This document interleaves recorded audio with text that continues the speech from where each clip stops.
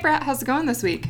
Good, Ange. How are you? Good. Well, that means it's another episode of Money in the Bank, the podcast where we talk about all things related to personal finance.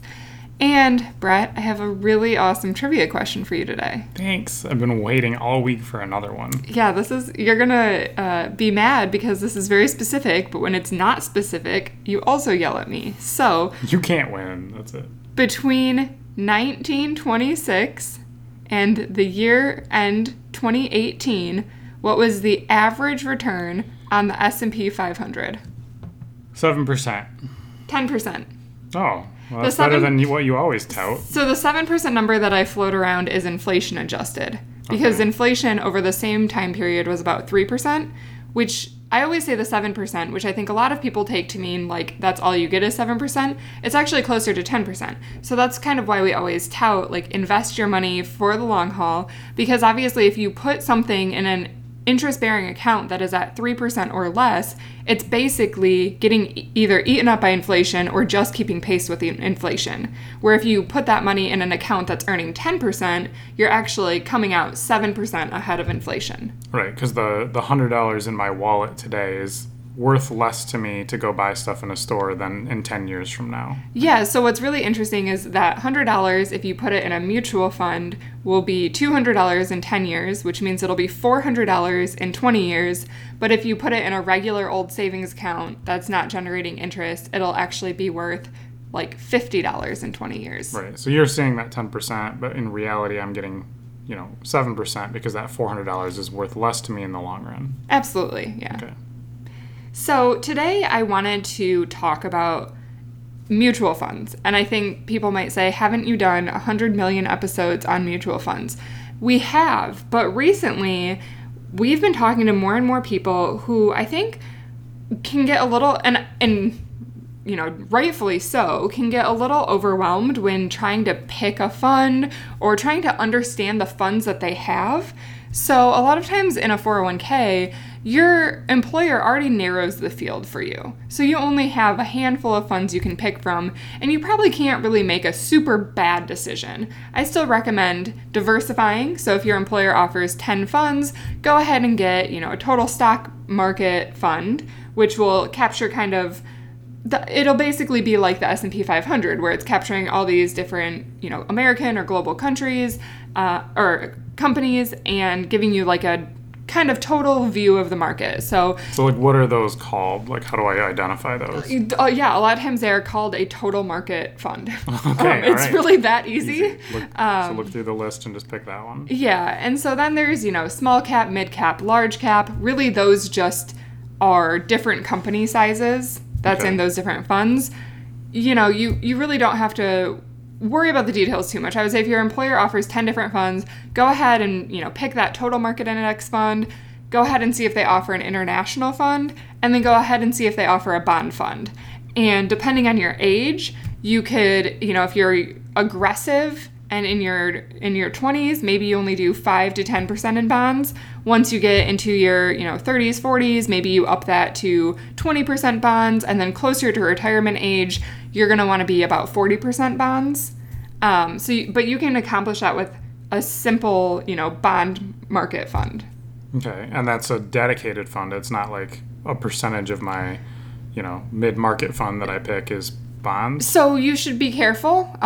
Some funds, and they will say this, but some funds, when they're talking about the holdings that they're made up of, every fund, when you look at the summary, will tell you what holdings are in them, and they should have a breakout where if they do have bonds or short-term cash, they will say, 95% stocks, 5% bonds, 0% short-term cash. So if you see a fund like that, you can say, okay, I'm already checking the box and having some bonds. But if you get a total market fund, they're not going to have any bonds in them. Okay. So then you control that completely by deciding how much you want to put in a bond fund. Okay. So then I break out my percentage by the money that goes into each one of those funds and not worry about somebody trying to police that and have a whole kind of a roll-up fund. Right. And now I know like American funds specifically, some of their funds will have bonds in them. So it's a good idea to check. And the other thing I wanted to mention with your 401k is more and more companies are, through their provider, like Fidelity, are offering target date funds. So essentially what that means is if you start working and you say, I want to retire in, 2040, then you would do the target date 2040 fund. And it's an actively managed fund, which means that instead of having to pick your fund allocation yourself, they're slowly over time moving that fund to be more in bonds and less in stocks based off of that target date. And that's more for a traditional retirement path, right? Especially in the United States. Yeah. So like the people in the FIRE movement who are like retiring in their like 30s. We're all a bunch of aggressive idiots. Probably are not in that track. Yeah. So Susie Orman thinks everyone in the FIRE movement is stupid. And we're, most people in the FIRE movement, like Mr. Money Mustache, Mad Scientist, I could name, a handful. They are definitely more aggressive with their portfolios. They are probably, closer to that 90% stock allocation, 10% bonds, and they are already drawing down from that money. Or hypothetically would be if they weren't all making $1 million off of writing blog posts. But, whatever works. They have their own extra layers of protection, right? But today I really wanted to talk about if you are looking at a fund that you have. So let's say you go to your 401k and you don't even know what you're in. What should you be looking for? And this isn't, I'm not so much giving advice as trying to give, I guess, knowledge and education on what do these terms and numbers mean. So I'm just going to jump into it. I have a fund here pulled up. It's not a fund that I own, so it's one that I've never seen before, because I thought that would be more helpful for me to just go to a fund that I've never seen before and see if I can figure out what it is, okay, right? So you logged into your 401k portal through your company. I did not, no. Somebody, whatever. Yeah. Oh, yeah, okay. So yeah, in order to get to this page that you're on, you log into your company's 401k portal, whoever the benefit provider is. So whether that's Fidelity or whoever. Charles Schwab, yeah. Whoever the company is that is managing your fund portfolio for your 401k through your company. You log into that, and then you clicked on Fund Allocations, I think, right? So one of the big blinking buttons on the homepage? Yes. So you'd click on your fund allocations, and then you're going to see, basically, you're going to see your money, and then you're going to see typically a 5-character ticker symbol. Okay. And you're just going to click on that. And as soon as you click on that, you're going to get to a page, and this works pretty much across the board. You're going to get to a page that has a summary of your fund, right? Right. The ticker symbol is the fund. Yes. So right now, I am looking at the Fidelity Total Market Index Fund. The ticker symbol for those interested is FSKAX. And the first thing I see is this Morningstar snapshot. Now, some people might say, what is that? Well, basically, Morningstar rates most funds, if not all funds, and kind of tries to neutralize the playing field by saying, we're going to give you the same information for all funds. So I can see here that the overall rating is 4 stars. The returns are... it's on a scale of 1 through 5, 1 being low and 5 being high, and it's a 4. The expenses are low, and the risk of this category is pretty, is a 6 on a scale of 1 to 10, where 1 is low and 10 is high. Now people might say, what do you mean it's a total market fund? The risk on that must be through the roof. How is that not 10 out of 10? Well, because the total market really isn't that risky. We're not going all in on oil. We're not going all in on technology. We're getting a little bit of everything, which is really good to diversify. And it's not a bunch of small upcoming companies. These are well-established companies that we've all heard of. And the risk, even though this fund can definitely lose money some years, on average, the total market will do just fine, right? Because if like an entire field goes down, right? If the whole like IT field goes down in a particular year, it's going to hurt this fund, but it won't hurt it as bad as a fund that is like strictly an IT fund. Correct. Right, which would be a catastrophe in that case. And I'm thinking of kind of the big GM bust, right? Because I lived through it. Mm-hmm. And yes, this fund went down those years because the whole economy was pretty depressed. But still, this is the fund that from 1926 to 2018, which for people who aren't great on history, the Great Depression happened. The, huge blow up in the 80s happened with interest rates. We got through the 99 dot-com bubble and the 2008 recession. So those are some pretty heavy hitting things. Plus, the Second World War, which wasn't peachy for the economy before that. It boomed the economy in the sense of we had to produce a lot of machinery. But we got through all of that stuff, plus countless other wars and a whole bunch of other, catastrophes that happened, and we still got an average 10% return. Yeah, so that's pretty good. So I think a lot of people think risky, but no, this is pretty good. So it'll have its ups and downs, right? But as long as you're in it for the long haul, which most people, right, in their working career, that's what they should be looking at, is like, I'm going to put this money in here and I'm not going to worry about it until I need to start drawing it out. And even when you start drawing it out, keep in mind that you're going to be 60% in stocks, 40% in bonds. Bonds are a lot more stable. So the longest stretch, I think, ever that it took the S&P to kind of correct, or the total market to correct, was 18 months, if I'm remembering that correctly. So even in retirement, you can survive 18 months on your bonds and then, reallocate. So, wow. Okay. Okay, so moving on then. So to me, the way you described this, right, it's 4-star rating, it's, high or close to high return, it's low expenses, right? So this sounds like it's an all-star fund to me, right? Like, I'd look at these numbers and be like, okay, low expenses, high return, check the box, right? This is great. I've never really looked at this fund before, but this is the type of fund that I would probably invest in myself. It's a total market index fund. This fits the bill of things I like in my portfolio. And, so far, no red flags. But I want to keep moving, if you will, Brett, and just talk about some of these other numbers. Okay. So this one looks really good so far, but let's see about the performance, right? So year to date, which is from January 1st till today, it's at 21.5% return. So gangbusters compared to the 10% we were talking about. Yeah, but what I want people to remember is, like, that does no way guarantee the performance. So for the next 6 months, you might not get another 20%, right? So this is just based off what the market's been doing. The market's been going up, so it's seeing an increase. But for the last year, it's been at an 8.9% return. For the last 3 years, on average, it's been at a 14% return. 5 years, it's at 10%, and 10 years, it's at 15%. So kind of the story that I'll paint here is it's going to have some really good years. It's going to have some pretty average years. It's basically tied to the total market. It's basically going to hit around that 10% a year in average, which means at some point, even though we see all these nice green big positive numbers, there's going to be a year where it is at negative 5% or negative 10%, because that's the way that it goes to get to that 10% average. Right. And all the funds go through that cycle, right? Yep. And there wouldn't be as many funds as there are if there were, like, always horrible ones that nobody chooses, right? They would just get rid of that. Right. Right.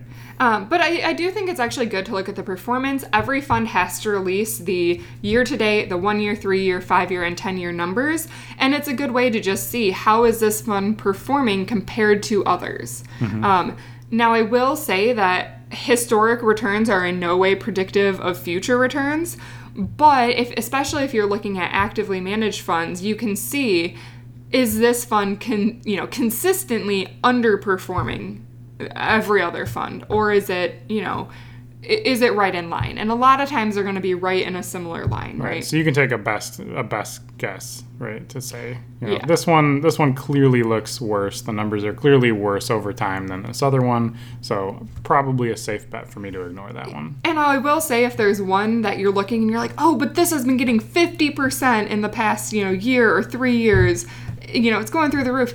That's probably, they got lucky. It's it might be a small cap fund where they banked on some small companies that started blowing up, right? And again, past performance is not indicative of future. If any fund has been getting 50% over the last 70, 80 years, that would be a miracle, and I haven't heard of one. Warren Buffett himself, I don't think, can tout those types of returns. Maybe he can, but I doubt it still. Right, but nobody else. He's not doubling his money every single year, I don't think. Okay, so then I'm going to move on. So then there's always details of the fund. So this is also pretty important too. Here you're going to see the Morningstar category. So this is a large blend. Typically when we're looking at a total market fund, we are looking at larger companies. The fund inception was November 5th of 1997. This is something that I kind of only look at in terms of if a fund just opened last year, I'm probably not going to feel as confident about it as a fund that's been around for a while and been through the paces. So this one, they got in, they dealt with the dot-com bubble, they dealt with the recession. It's weathered a few storms. It seems like it's held on. So who's a good target audience for like some of those newer funds? Like, are they like super risky and like maybe you get lucky and people that are just like gambling in that market? Or I wouldn't say that. A lot of times it's a company like Fidelity will want to start offering a new thing, or maybe they'll start doing more actively managed funds, and they'll say, hey, we have this new manager who wants to start a fund based off of this or that. And they're not necessarily more risky, but they might be a little bit more experimental, which makes them maybe a little bit more inherently risky. So it's not that you have to stay away from them, but just keep in mind that they're new. They don't have all the data that an older fund has. Right. So I wouldn't put 80% of my allocation in those types of guys. Yeah, probably not. And you don't see them all that often. It's not, even especially in a 401k, your employer is probably not going to pick a brand new fund to put in their company selection. So probably not something you're going to see very often. Okay. But just something to keep an eye out for. So then here we have an expense ratio. So what the expense ratio is how much you're going to pay annually for having this fund. So every year they're going to take off this fee. The expense ratio, like we talked before, where it's not a ratio at all. It is a straight up 100% fee. Yes. Fee. Your favorite thing. So this expense ratio is 0.015%. Okay. Which is pretty low, right? So it's a fraction of a percent. Yep. So a fraction of a penny on the dollar. Yeah. So in actuarial speak, we'd call that 15 basis points, but nobody speaks like that in the real world. Okay, so a lot of these other numbers that I'm seeing here don't matter too much. So I'm just gonna kind of gloss over them because we have other more important fish to fry, I think. So then when I kind of scroll over, I see the top 10 holdings, which is about 17.8% of the portfolio. It includes Microsoft, Apple, Amazon, Facebook, Berkshire Hathaway, that's Warren Buffett for those of you who don't know, Johnson & Johnson, JP Morgan Chase, Google, ExxonMobil, and some more Google. Because Google has two companies, kind of, Alphabet Class C and Alphabet Class A. It's just kind of two different, so the classes are two different stocks that you can pick if you want to own Google. You could be a Class A shareholder, which kind of has more rights, you get more voting power, and then Class C is kind of, you can think of it as like a little bit less important. Okay. But it includes both of them. So, I mean, heavy in the tech industry for this one. And this is the full portfolio, or is just this like is the top 10 holdings. Top 10. So we can always click more on the side. And what's really nice about clicking more is we can see that this is, Brett thought they were a little heavy in tech. They're about 20% weighted in tech, 14% weighted in healthcare, about 14% in financials, 10% in consumer discretionary, 10% in industrial. And then about 10 other categories. And communication service. 10% to 0.25%. Yeah, but a little bit of real estate too. So this is actually pretty representative just because our IT has boomed again and IT covers so many areas. Of course, that's just a little bit higher. Right, and they're looking at current trends in the industry, and like Microsoft's doing fantastic right now, and the outlook for them is really high. Apple, people won't stop paying for Apple products, and we don't know why, so they're going to keep going up. Facebook, Amazon owns everything now. Yeah. And then with all their drone stuff and trucking fleets and warehousing and all that stuff, they're not going anywhere. Facebook, that one's probably the most risky in here for me. They're doing a lot of stuff on the business side, but I'm talking to more and more people that are just deleting their Facebook account. So yeah, but then there's Johnson & Johnson, which is a well-established company. Dynasty. Google's been around forever. They have their handle on a lot of pats. And then we have ExxonMobil, which is, more... infallible. No matter how much gas they dump into the ocean, it doesn't matter. Yeah. So exactly. Yeah. So anyways, you can kind of just see what's in it. Some people also look at this for, maybe personal or ethical reasons. So I do know of some people who will not buy funds if they support certain industries. So this is certain companies. And so this is a good way to check that. If that's a concern to you, you can see every single company that's in it. And the other thing that I think strongly about here is I know some people who say, well, I want to buy a mutual fund, but then I really want to be invested in, Google or Amazon or whatever.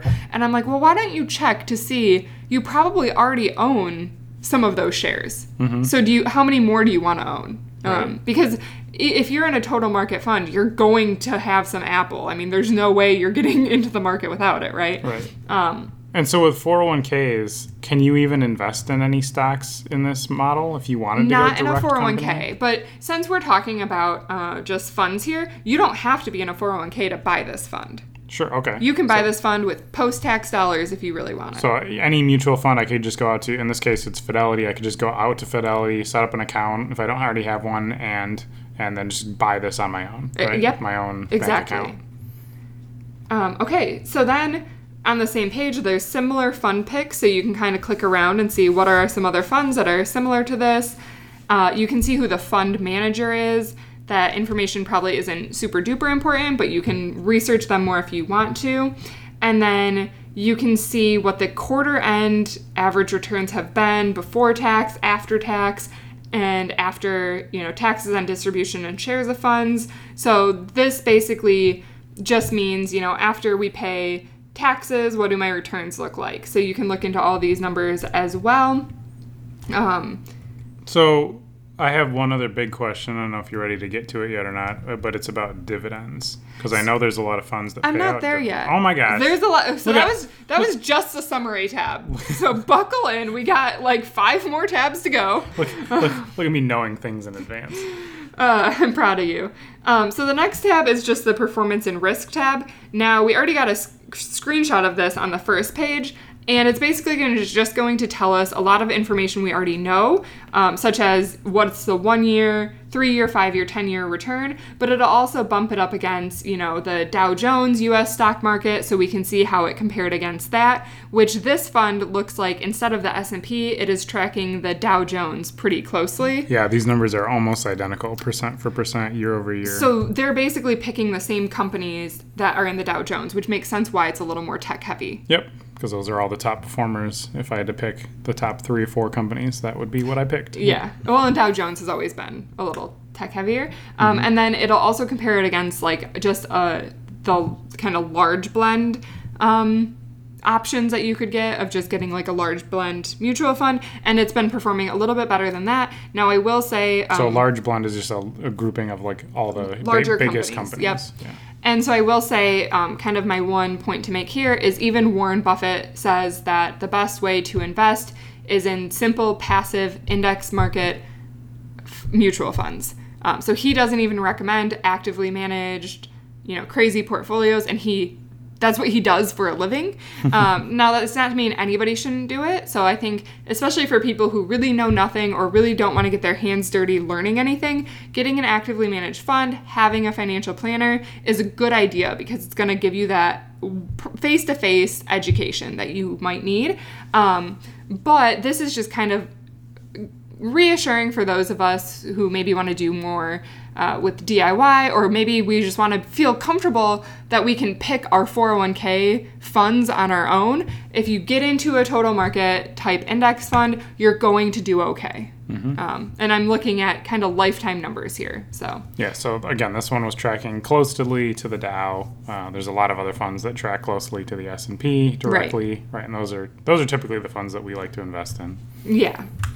Okay, so then scrolling down here, we can see calendar returns for the last 10 years, and we can see here that in 2018, the Fidelity Total Market Index Fund dropped 5%. So there we go. And that's because the Dow Jones dropped 5.3%. Right. And we can also see here, that there were some years that it was lower, some years that it was higher. So if you have a 30% return in one year and then you have a 1% return in the next year or a 5% return decrease, that's just life. And on average, you're going to get to that 10%. Right. Because in 2017, it was a 21%, going gangbusters. That was the highest it's been since 2013. And then, dropped to negative 5.3. And then in 2019 was back up to 19%. Right. So just as long as you just let it ride the whole time, you were still doing just fine. I mean, if you tried to game it and you got out before it dropped in 2017 and then you got back in when it was low, whatever, but nobody knew that was coming anyway. Right, and then maybe we should talk about my friend Bob again. Yeah, right? Yeah, we should. Who invested before every single market crash in the 70s, 80s, 99, and the Great Recession, but he every single time he dumped money into the market was right before a market crash, and he still retired with over $1 million because it doesn't matter. Like I said, 18 months later, your money's going to be back where it was, right? Yep. Mm-hmm. So just something good to keep in mind, especially if you're in a total market fund like this. I think if you're in a single stock, obviously that company might go belly up. But if the entire total market of the United States went belly up, then we all have bigger problems anyways. Right. Okay, so the rest on this page I've already basically covered. I'm not going to go into volatility measures because we just don't really have a lot of time and you don't really need to worry about these numbers. So I'm going to go ahead and move on to the ratings tab here. This is a very simple tab. It's just more kind of Morningstar ratings. So we can see that overall for the 3-year, 5-year, and 10-year, Morningstar has put this fund at 4 stars. And then we can see this Lipper rating. Honestly, I don't even know what the Lipper ranking is, but it is number 340 out of 3,000 funds in the last year, and it is number 98 out of 1,760 funds in the last 5 years. So pretty good that I picked a pretty well-performed, like a top 10% fund just by chance. Yeah, but I want number 1, right? Do you? How expensive is number 1? I mean, that's true. Could have a lot of fees, right? Yeah. Because this is just based on performance only. So the next tab here is composition. We already kind of talked about this, what this fund is made fun of. Made up of. We can see that this fund is 100% in the United States, so it has 0 international. Okay, so then that adds its own kind of like risk factor to some degree, right? Yeah, because it's based on like U.S. economy trends to some degree. Because a lot of the companies that are in this fund are based in the United States, but heavily international. Right. So everything is kind of a little global these days. Yeah. And then the other thing I wanted to mention on this fund is where you'll find the asset allocation that I was talking about earlier, which will tell you the percent in equities, which we can also think equities and stocks can kind of be used interchangeably when thinking about your fund allocation between stocks and bonds. And then we can see that this is 0% in bonds and 0% in cash. So this is what I would consider a basically 100% stock fund. Okay. Even though there was some real estate in there, right? That still counts as real estate stocks, not real estate in like REI investment funds. Well, it can be counted as REI investment fund if you want, but that's still an equity. That is not a bond. So it's not a real estate bond, and it is not, so some developers might issue bonds to fund their projects. It does not contain any of those. Okay. Okay, so now moving on to the fees and distribution. Oh my gosh, my dividends. As I mentioned, the expense ratio is 0.015%, which is pretty low. Basically, that means every year they will charge you 15 cents per $1,000 you have in the account. Okay. Which is pretty good. That fee, expense ratio, fee. Fee, yeah. So then... Oh, and I will say this one has a service fee or 12B1 fee of 0%. Mm-hmm. That's basically just another service charge. Some funds have both. They'll have an expense ratio or fee and a 12B1 fee. And then some funds also have a front end or back end fee, or load they might call it. And that means you'll pay either more when you go ahead and put money in originally. So if you put in $1,000 and it has a 5% fee up front, then you'll only get $950 in that account. Mm-hmm, and then worth of stocks or whatever. Yeah, and then some of them have it on the back end. So if you want to take out $1,000 and it has a 5% fee, then you'll only get $950. Right. So which one in those cases is preferable for the longer term? Probably putting the more money in up front. Right? Yes. So if you're going to get into a fund that has a front end or back end load, I would personally choose a front end load because it's over and done with before you start accruing interest. So once you start accruing interest, all of that money is yours. Right, the good interest, right? Yeah. Right, the good one. But on the back end fees, it's like, okay, so I put this money in for free, and then it's accrued, but now that it's like doubled in value, now they want 5%, because of course they do. Right. So just keep those in mind as well. And then, so Brett's topic that he really wanted to get to is dividends. So this fund pays dividends, it looks like twice a year. They pay them in December and they pay them in April, which is an interesting schedule. A lot of funds will pay them quarterly or semi-annually. And this fund paid, it looks like December is their big kind of dividend. They paid about $1 per share, and it was reinvested at $73. So 1 divided by 73 would give you what that percentage was. 1/73rd. Sweet. 1/73rd. Yes. So, and then it was a lot smaller kind of in the off season. And then that's about a 1.5% dividend, we'll say. Okay. So whatever money I had in there at that time during that period, or do they just look at it at a point in time at dividend payout? So I could invest a bunch of money right before the dividend pops, because we talked about doing that before, right? We talked about that. When's the worst time to put money into a fund? Yeah. So, you don't want to do that. You don't want to buy the dividend. Now, we say don't do market timing. If you have everything, especially with a 401k, you don't control it. It comes out of your paycheck. It goes in, right? Mm-hmm. If you're putting this money into a post-tax account, then you're going to, a lot of people still set it and forget it, and then don't worry too much about it. But let's say you sold your house and you have, $10,000 to put in a mutual fund.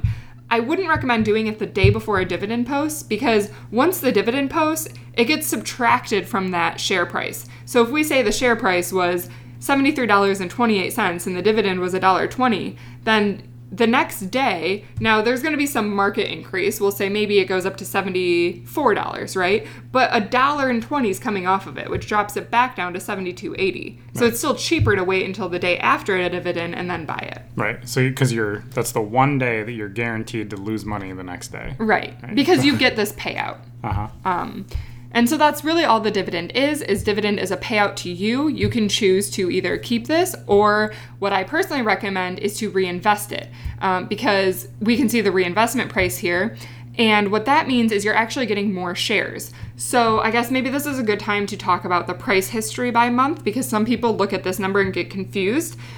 So every month, or every day if you want, you can go to finance.google.com and you can see what the S&P, the Dow Jones, and the NASDAQ are doing for that day. And you can see, it's up 1% today.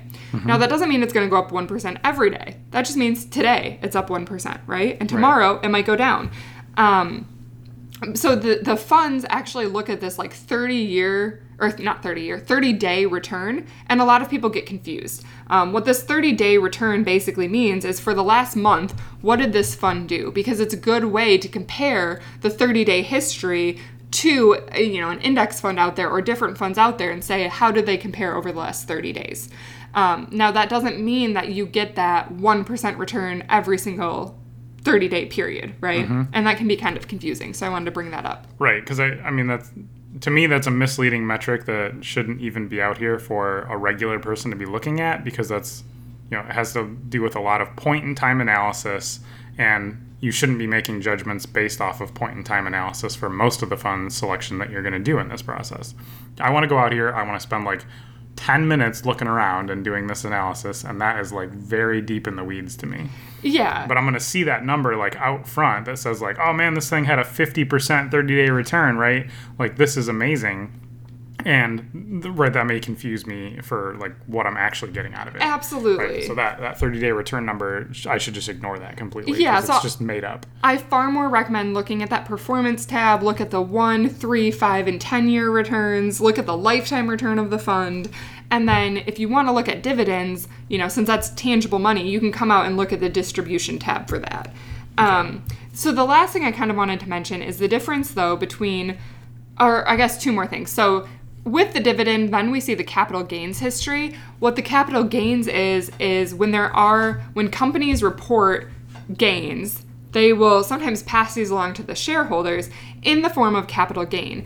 It works basically very similar to a dividend, except the tax rules around capital gains can be slightly different.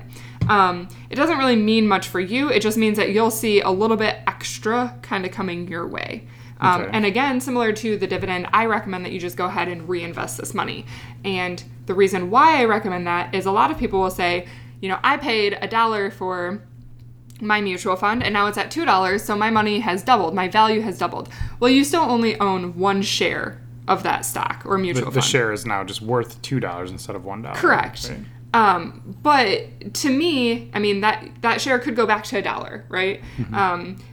The real value add comes with these dividend payouts, right? Because then instead of owning one share, let's say you get, we'll throw out kind of a crazy number just for illustration purposes, but a 10% dividend, right? Now, caveat, that probably won't really happen. But then instead of owning $1 worth, you own $1.10, right? And then the next year you own $1.20, and then $1.30, and then eventually you actually own 2 shares of that stock. Right. So even if that share price doesn't go up, you're just like actually building your wealth, building how much you own, so I guess. This is the equivalent of compound interest because you're actually turning the money into like more money, tangible assets, right? More shares, correct. More shares in this scenario. Yeah. So the $1 in my bank account that turns into $2, I have $2. I can take $1 out and I can put it in somewhere else. Here, I can do different things with these shares. And both of those shares can increase in the same way. I don't want to detract from, we do see a 10% on average annual return that doesn't go away, right? Mm-hmm. So over time, your money doubles every 10 years if you invest it, and that is tangible money. But what I like here is knowing, like, I'm getting it's more tangible shares. Money when I take it out. Correct, when you take it out. That money's monopoly money until I take it out. Yeah. Right? And so, having more shares, they can't take the market can't drop, and I can't lose the tangible number of shares that I have. Right. Right? I'm always going to have, if I got up to like 15 shares by just leaving my money in there for 20, 30 years, and I started with 1, I still have 15. No matter how much those 15 are worth, right. I still have them. But I think, especially when there's market downturns, it can be really beneficial, especially if this is retirement money, long-term money, you're not touching this for 30 years. Instead of tracking the day-to-day fluctuations, which might stress you out, might cause you to do something irrational, like pull your money out, right, and then put it back in when the market's gone up again, then it might, if you just look at the shares that you own, it'll build that like, oh yeah, like I'm still growing, right? Because that number will never decrease. Right. It'll only increase. Unless in some weird instances where they merge shares, then that means that it's still worth more. Right. So. Yeah. So, okay. So we have all of our extra money in here. Is there a time when I should reevaluate this? Like, so I picked my fund, and then I'm going to let it ride, right? Do I let it ride for 40 years, or do I, when should I look at this again to decide, like, am I getting the biggest return that I can be getting? Yeah, so I actually kind of recommend doing an annual look at your 401k. So a lot of times, let's say, I started working a year ago, and I picked a stock fund and a bond fund, and I wanted to be 5% bonds, and I wanted to be 95% stocks. Well, a year later, when that stock, especially we've seen some of these years, maybe it went up 20%. So now I'm no longer that 95.5% that I was planning. I'm now 98.2%. So that's a good time to transfer some money out of my stock and put it in that bond. And then over time, as I age, when I started working and I was 22, maybe that 95.5 felt good for me. Now that I'm rapidly approaching my 30s, maybe I want to be more 90-10. Right? Okay. And as it's kind of a glide path, and it's different for everybody because it's based off of your risk tolerance. I actually have a very high risk tolerance because I understand the numbers, I understand the averages. Some people, they're just not comfortable having that much of their money at risk. And then I recommend smoothing, maybe do an 80-20. So 80% of your money is in